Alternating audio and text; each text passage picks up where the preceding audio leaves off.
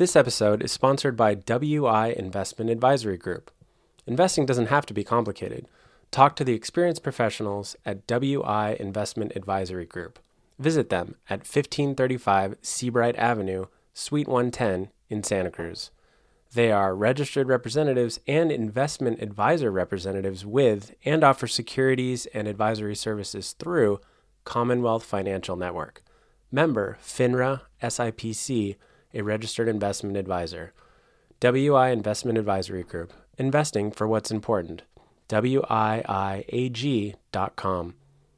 831-600-7873.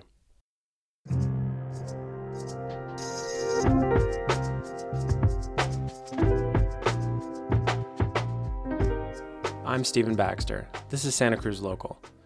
I want to talk about two recent in-depth stories that appeared on our website at santacruzlocal.org. The first story is about the slow vaccine rollout for seniors in long-term care facilities in Santa Cruz County this winter. Were some coronavirus deaths preventable at nursing homes in the county?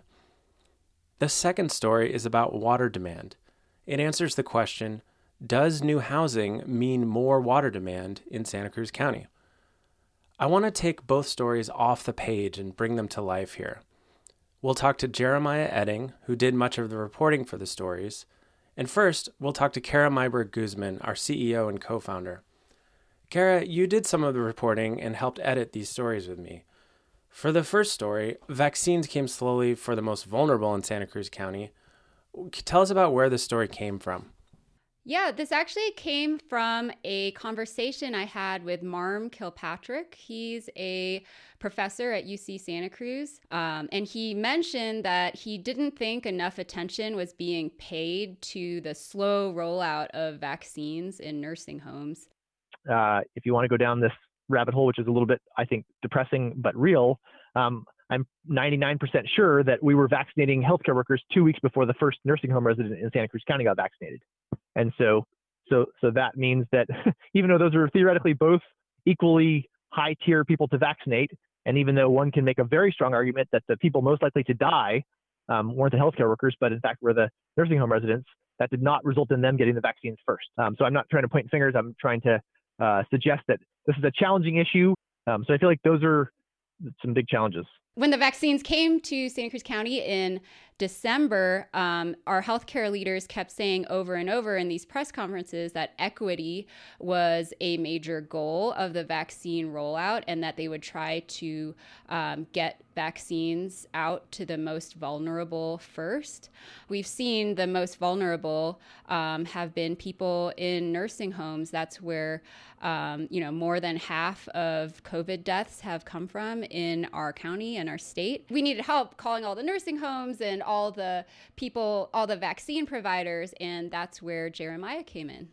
Right, so we handed this to you, Jeremiah. There were 183 deaths related to COVID in the county. More than half of those were in long-term care facilities. So Jeremiah, you called those 20 facilities that had had COVID deaths, and about half responded. Can you describe what the atmosphere was like as they waited for the vaccine? A lot of the administrators at long-term care facilities, in particular the ones that got their vaccine pretty late as early February, really expressed a lot of frustration about the rollout. They said they were waiting in the dark, checking their email repeatedly, even checking their spam folders to see if their notification that they'd be getting the vaccine soon had gone into their spam folder. A lot of them spoke about their residents who had been in isolation for a lot of this pandemic, unable to see friends or loved ones, and they were waiting for the vaccine as a ticket out of that isolation. They told me stories about residents who had really declined in at least mental health, but also physical health over the course of the pandemic, and how the extra month of waiting really set them back even further. Can you walk us through the timeline of the vaccine rollout? So in October of 2020, before the vaccines were even available for anyone, federal authorities announced the Federal Pharmacy Partnership for Long-Term Care program as a way to fast-track the vaccine to these long-term care clinics that house the most vulnerable people in a congregate living situation where it's really easy to contract COVID. on December 13th, after they announced that program, the Secretary of U.S. Health and Human Services, Alex Azar, was quoted as saying we could have every nursing home patient vaccinated in the U.S. by Christmas. But in Santa Cruz County, that didn't happen. On December 16th, the first vaccine doses went to healthcare workers. Then Christmas passed, and nobody in these long-term care facilities had received their first doses. The first doses at nursing homes happened in Santa Cruz County on December 29th at Santa Cruz Post-Acute. We pieced together a timeline that you can find in the story of when the other facilities I spoke with received their first doses, but the first assisted living facilities didn't receive their first doses until January 11th. According to representatives from the pharmacies that were part of the federal program that I spoke to, they weren't allowed to begin distributing to nursing homes and other long-term care facilities until different dates. For skilled nursing facilities, the pharmacy spokesperson said they were able to begin distributing the vaccine on December 28th. And then for assisted living facilities, not until January 11th. So that already created a big gap in the experience that these long-term care facilities had with the federal program. And Kara, you talked to Gail Newell about those slow rollout, and what was the impression you got from her? So I talked to Dr. Gail Newell. She's Santa Cruz County's health officer. Why don't we just listen to what she had to say? The slow rollout of the federal pharmacy partnership probably, some of the most recent deaths may have been prevented by a quicker rollout. It would be a handful of deaths, but of course, every life is important. Every death is important. If that program would have happened more quickly, more efficiently, then perhaps some of those could have been avoided. The federal government is a big, unwieldy entity, and it takes them a long time to get programs going.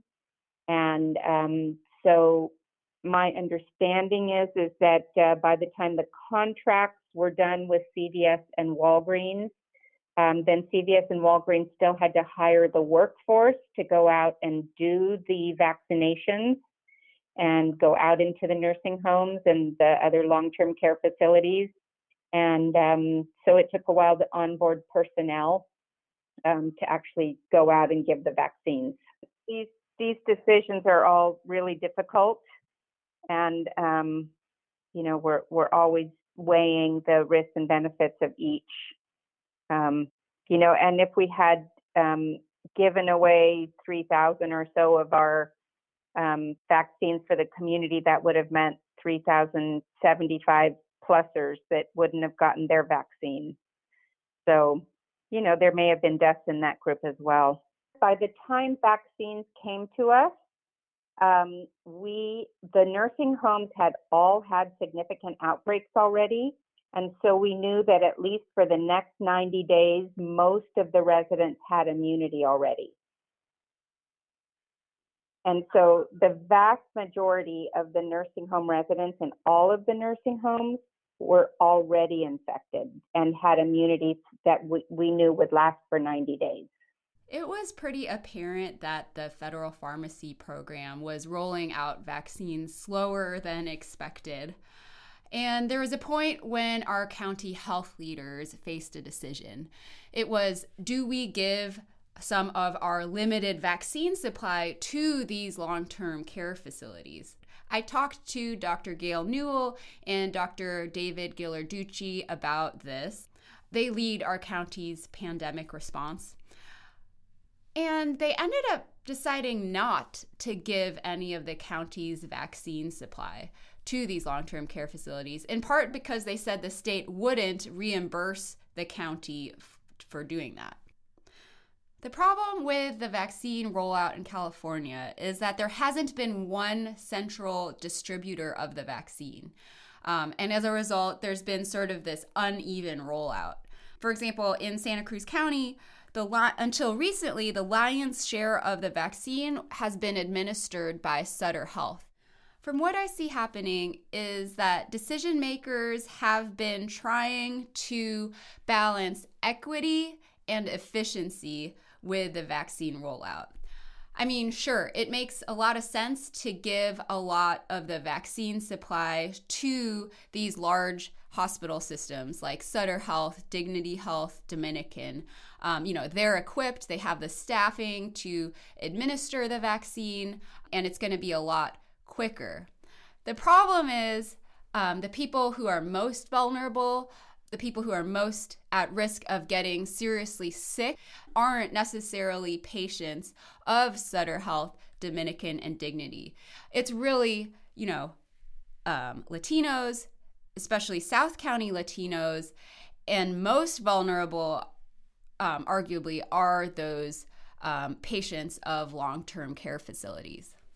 And these groups are a lot harder to reach. For example, Dr. Ghilarducci told me that the county could have given vaccine to these long-term care facilities, but it's not like they could just give them a shipment of vaccines. Ghilarducci told me that they would have had to assemble a mobile strike team of staff to administer the vaccine because, they have this 30-minute observation window after patients receive the shot just to make sure that there's no severe allergic reactions. So the county tracks the number of reported COVID deaths on its COVID dashboard website, including the number of deaths at long-term care facilities. And so every Thursday, I've been taking a screenshot of the COVID death dashboard. It's a little bit complicated because it can sometimes take up to 2 or 3 weeks between the date of death and when it's reported and recorded as a COVID death. So while we don't have an exact finger on which nursing home and long-term care facility deaths occurred when, what we do know is that from January 26 to February 28, there were 11 COVID deaths reported at long-term care facilities in Santa Cruz County.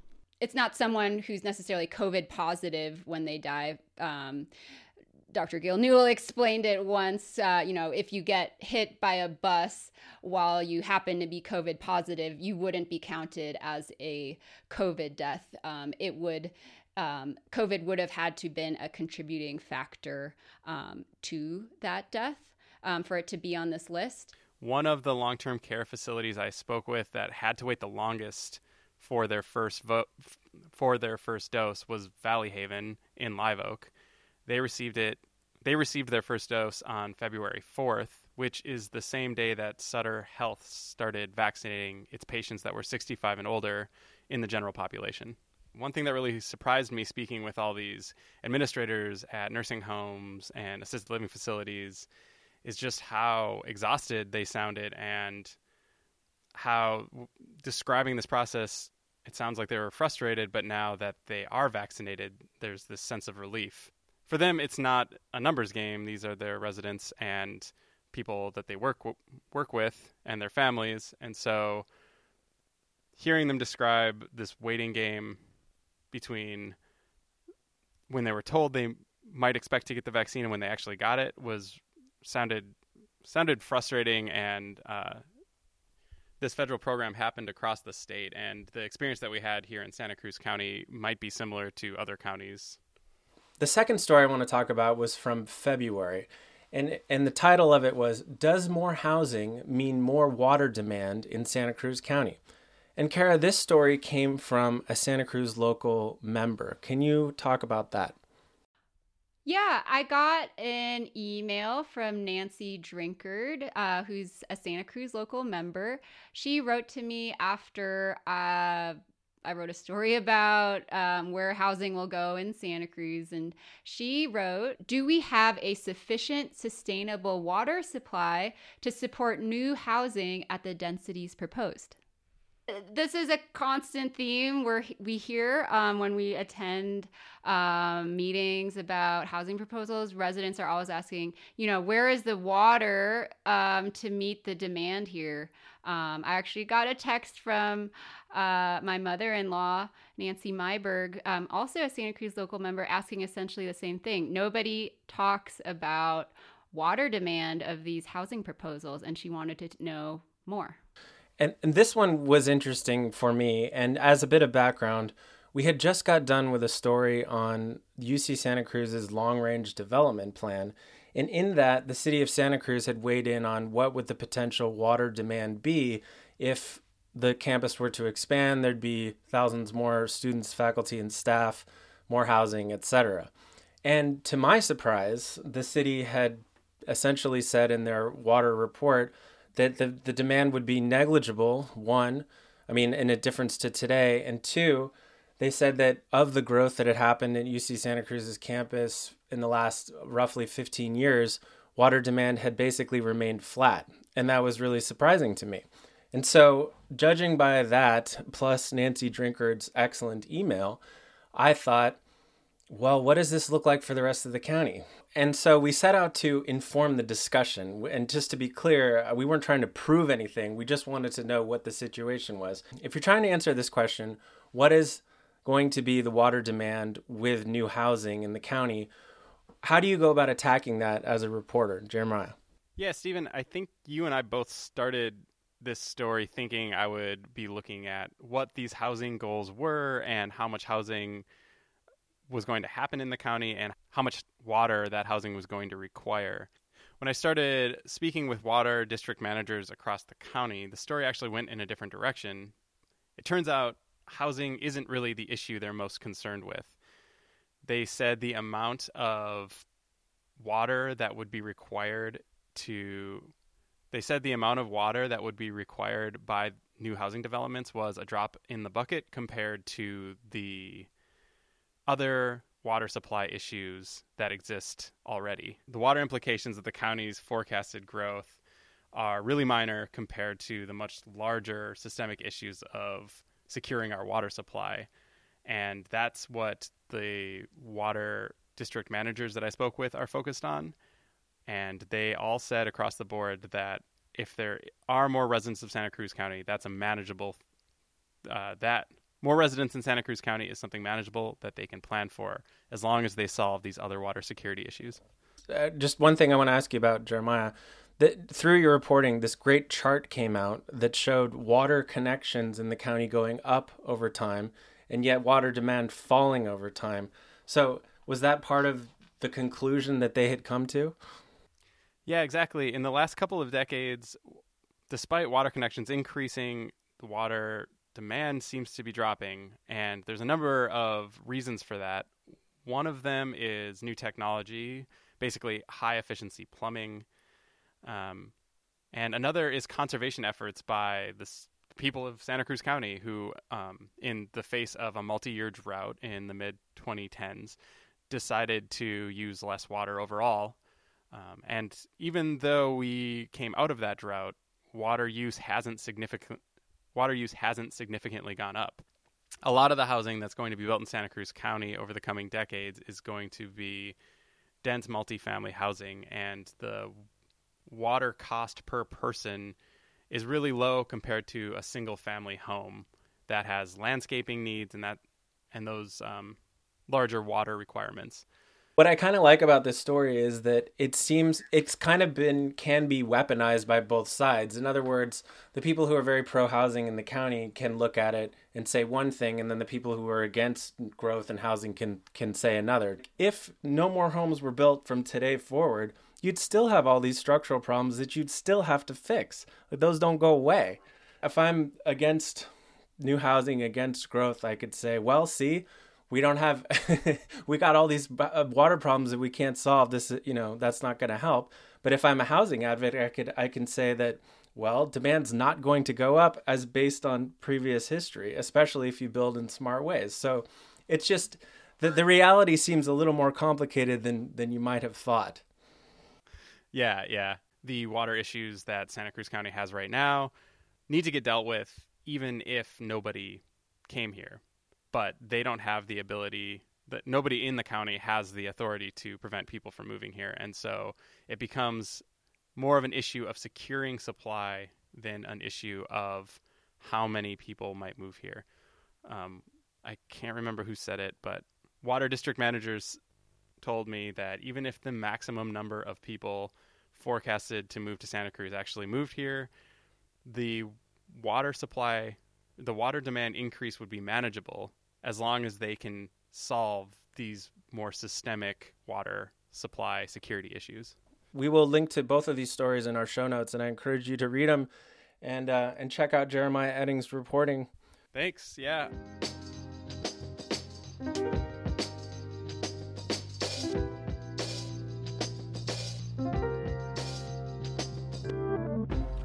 Santa Cruz Local offers its news stories for free as a public service. We want all Santa Cruz County residents to have access to fair and accurate local news.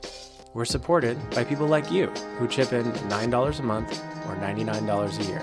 We call them our members. Will you join today? Join us at santacruzlocal.org/membership. The link is in our show notes. Thank you especially to our highest level members, Elizabeth and David Doolin, Fran Goodwin, Deborah Seiche, Chris Nicholson, Patrick Riley, Elena Cohen, and Steve Ritz.